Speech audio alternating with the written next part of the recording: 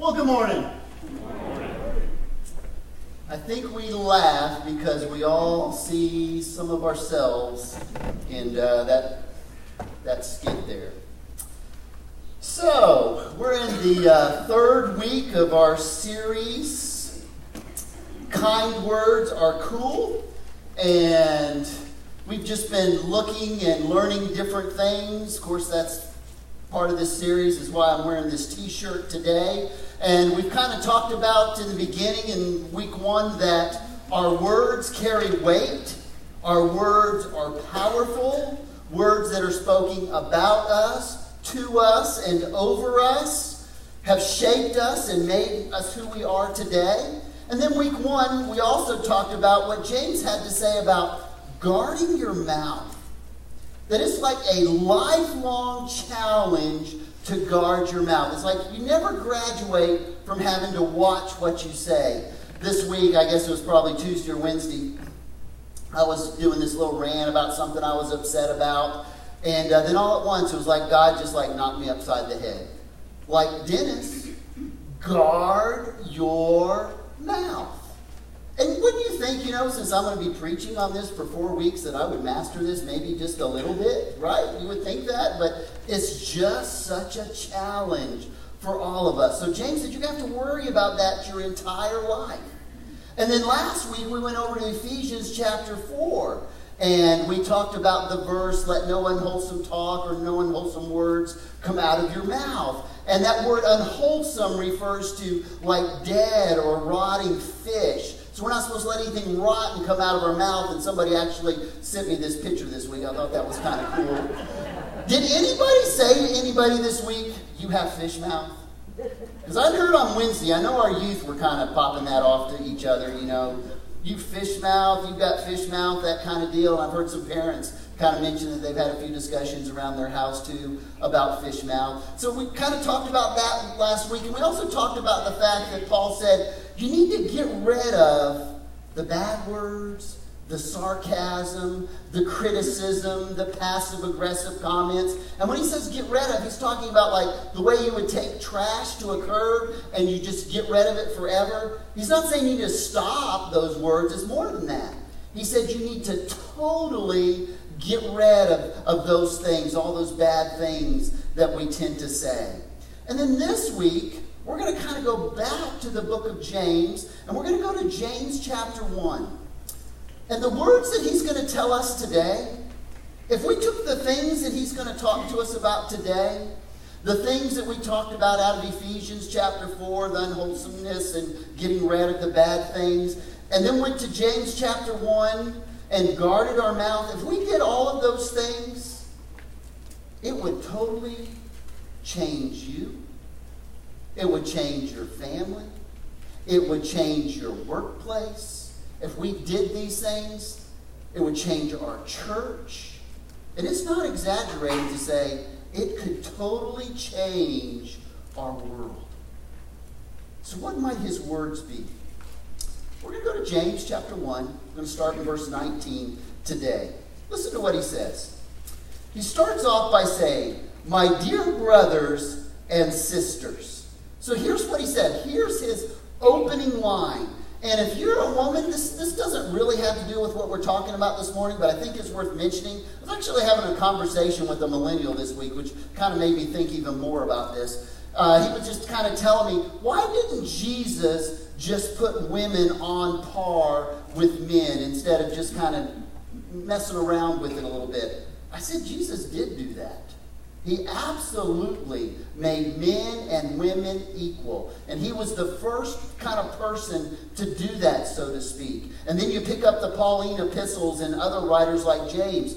They put men and women on equal footing. And Jesus was the one who did that. I cannot exaggerate what it was like for a woman. And it didn't really matter about the culture or the environment back then. You were just a piece of property. You couldn't even testify in court because you just weren't believable. I mean, you were just like a little bit better than an animal.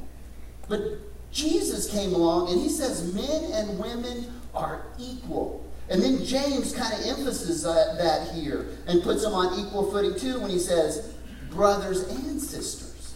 He's not talking to the men. He's talking to brothers and sisters. So they're elevated to equals. And then the next thing he says, take note of this. Sit up. Pay attention. If you're taking notes, write this down, he says. And then he says, everyone. So he's talking to all of us. Everyone. And then here's what he says. We're listening. We're paying attention. He says, everyone should be quick to listen. Now, it kind of really doesn't make sense, does it? How can you listen faster? I mean, we can all talk faster, right? But how do you listen faster? I was in a men's group one time, and we were talking about this passage, and somebody said in jest that he has blisters on his ears because his wife talks so fast. But how do you listen faster? How do you do that? I mean, how do you speed up your hearing? Well, the reason he uses these two words here together that really don't really fit together, he's kind of using a communication technique here to kind of get your attention and make a point about something. And this is his point. Your first priority, the number one thing in this sequence, the most important thing you can do relationally is listen. Be quick to listen. That's the first point he's making this morning. Be quick to listen. Now that kind of goes against the grain, doesn't it? Because most of us, if we're listening at all, it's just because we're trying to figure out what we're going to say next. And we want to be heard more than we want to listen to somebody else, right? I mean, we want people to listen to us, but we don't so much want to listen to other people. And so James's very first point here is, if you want people to listen to you, then you need to listen to them. So be quick to listen. And here's his second statement. These kind of fit together. He says, slow to speak. Literally, the word means like be late. So he's saying, be slow to speak. Wait. Wait before you talk. You probably heard, we all heard it growing up. Think before you speak. So that word there, slow, means like literally means to wait. So how do you do that? How do you be slow to speak? Well, I think one of the things that we can do is learn to ask questions. Be curious. When somebody's talking to you, ask questions. Be curious about what they're talking about, because that'll slow you down. That'll make you listen more. It'll make you pay attention more. Be curious. Ask questions. And I know some of you think, well, if I do that, they're just going to keep on talking. And they're just going to keep chasing those rabbit trails, and I'll just have to keep listening. Well, you know what I'd say to you? That's okay.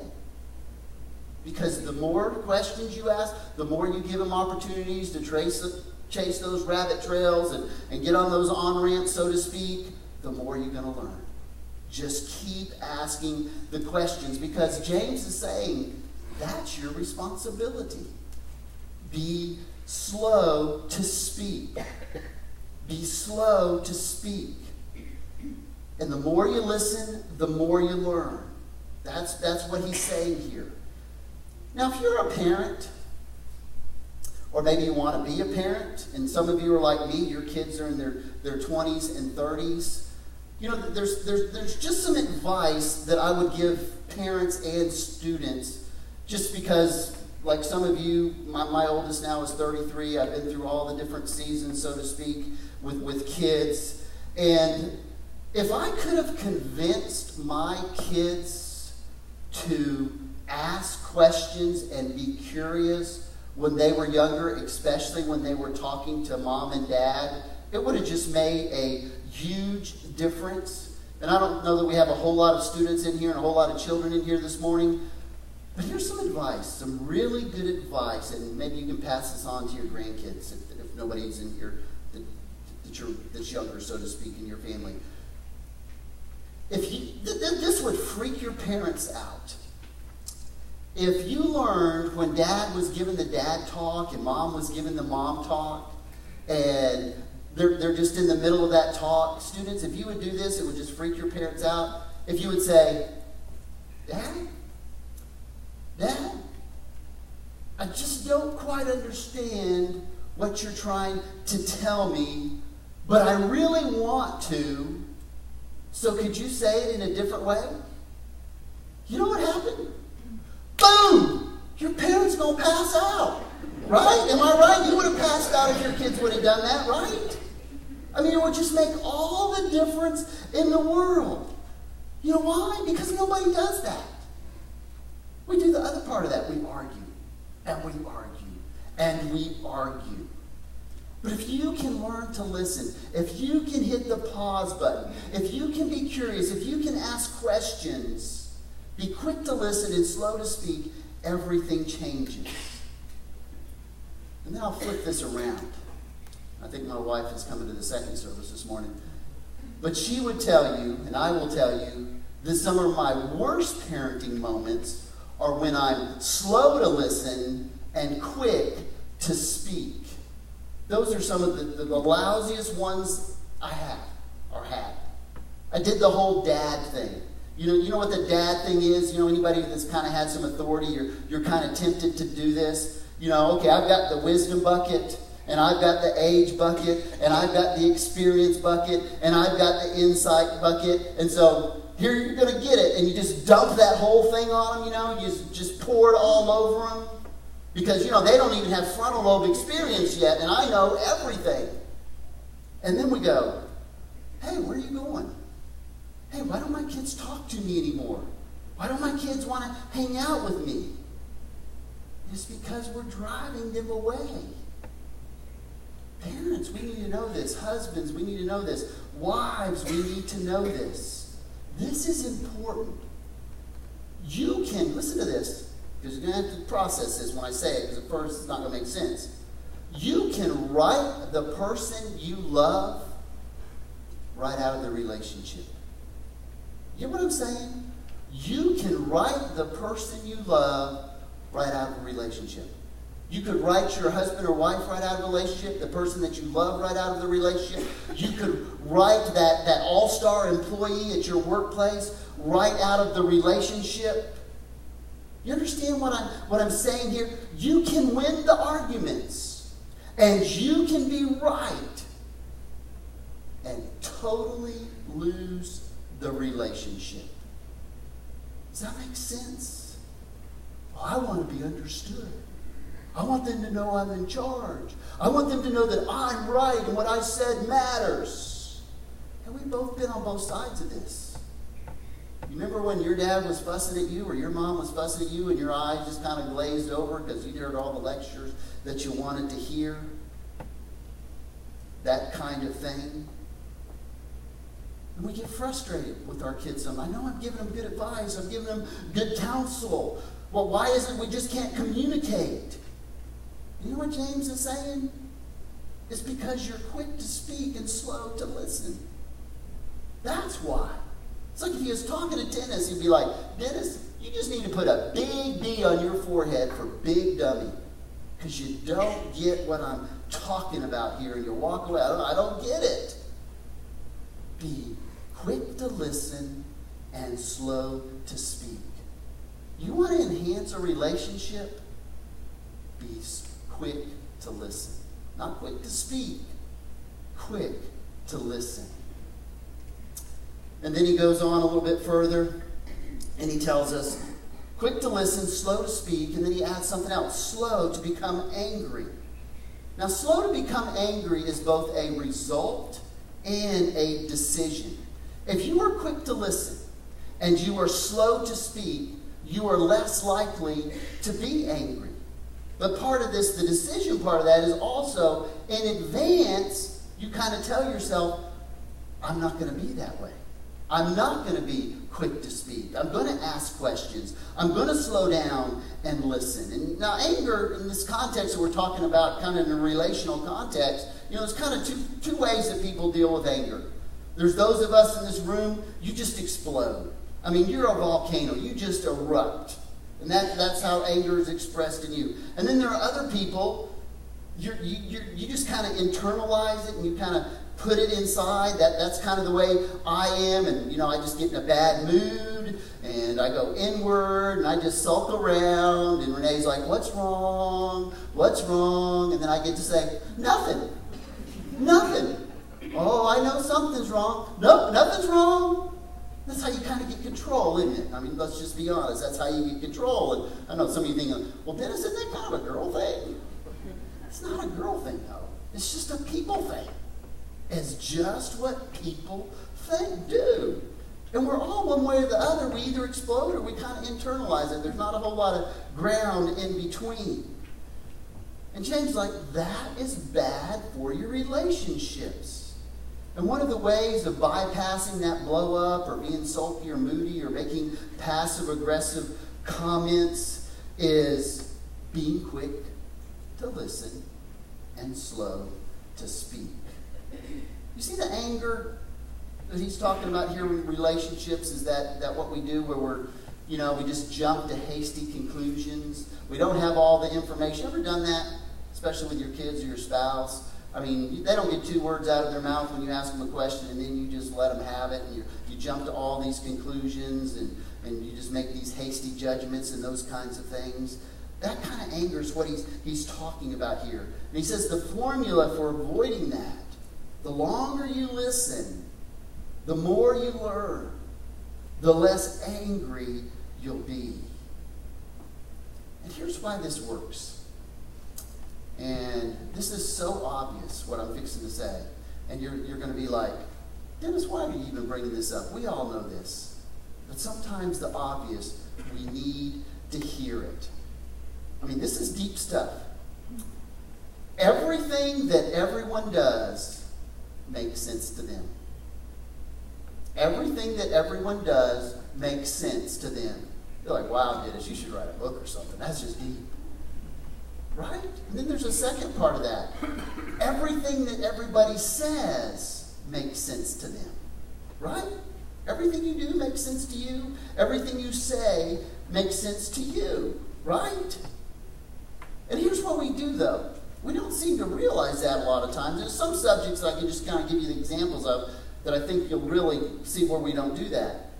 Politics, religion, money, those types of things. Because what do? We don't grasp that thing there that's on the screen behind me. Everything everybody does makes sense to them. Everything everybody says makes sense to them. We don't do that. We make comments like, why would they say that?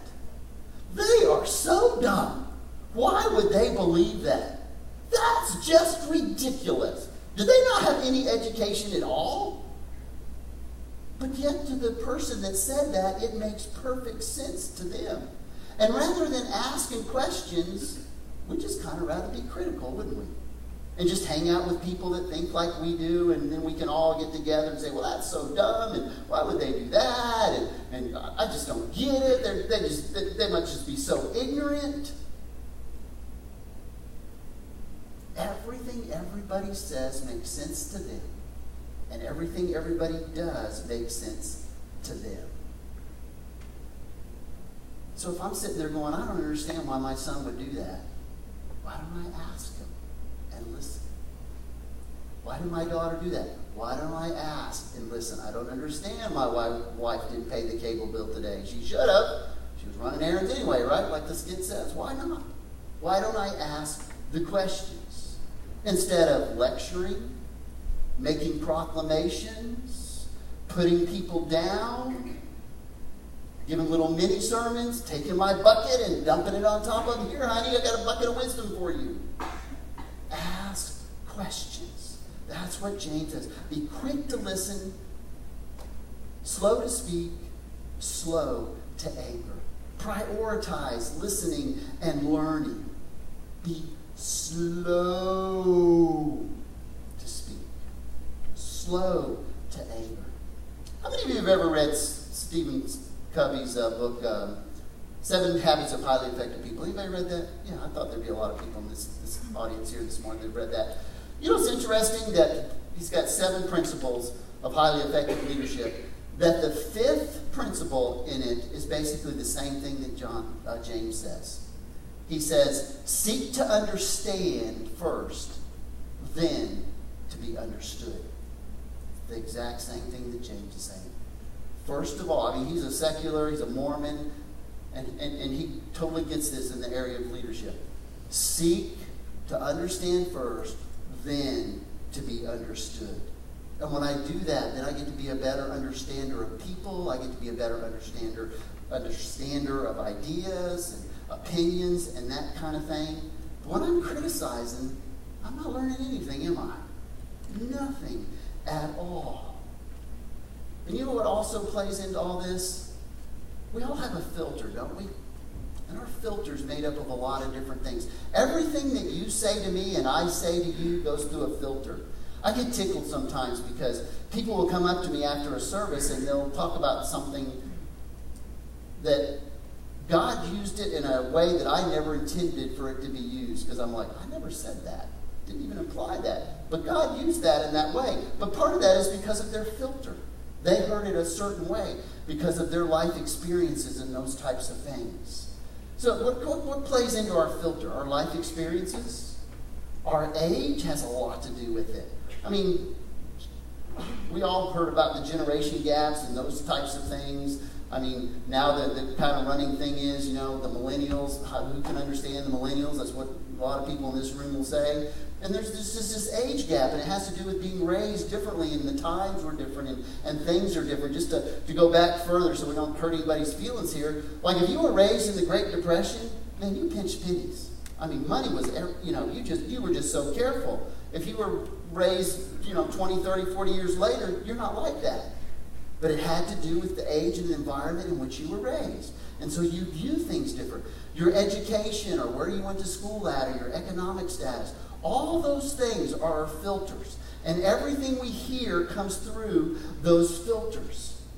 So basically, I'm a fool if I just sit back and criticize you without asking any questions, if I'm not quick to listen and slow to speak. So we could just kind of stop right there, right? And it'd be a pretty good morning for us to go away and chew on that for a while. But James isn't done yet. He's not finished. He continues on. And, we might think, well, he's just given us some practical stuff this morning, this whole be quick to listen, slow to speak, slow to anger. He's telling me that because it's kind of like some self-help advice. And now I know how to win arguments, and I can leverage to get my way and those kind of things. But that's not why he's telling us this. This is not just about self-help. In fact, it really has nothing to do with that. It doesn't have anything to do with being calmer and convincing and winning your arguments and those kind of things. He goes on and he says, does not produce the righteousness that God desires. He said human anger that comes from not listening and speaking too quickly does not produce the righteousness that God desires. When you hear the term righteousness, that basically means rightness. And to kind of see if I can kind of paint this for you. In any argument, there's really three agendas. There's, in my case, Dennis's agenda, the person I'm talking to agendas, and then there's God's agenda. And what he's saying is, so many times, instead of doing what God wants us to do, God's righteousness or God's rightness, we're all about our rightness. And we want to be right in the arguments. And we want to be right in the relationships. And we don't really care about what God thinks about it. It becomes all about us. And words escalate and those kind of things because we want to win the argument. He said it's not about your rightness. It's about God's righteousness. You are to be disciples of Jesus Christ. You are to look like Christ. And so he says, you need to look like that in your arguments, in your speech, in your listening. Your rightness, so to speak. It's not about you getting control. It's not about you convincing somebody. It's not about you persuading somebody, which is what happens a lot of times when we're quick to speak and we get angry.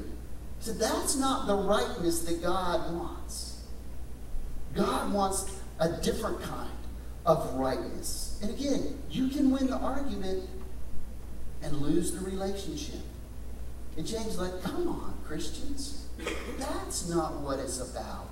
That's not what God wants. And then he goes on a little bit further and he elaborates kind of on this thought. He said, therefore, get rid of all moral filth.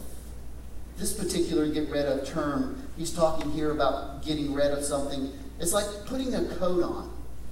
And that coat, he's saying, is your rightness. Your rightness, not God's righteousness, but your rightness. And you're wearing that coat around and you want everybody to know how right you are and how cool you are and, that kind of thing. He said, you need to take that coat off. He said, you need to get rid of your rightness. He uses the term moral filth there. That word could also be translated self-righteous. And that kind of makes a little more sense in our society, doesn't it?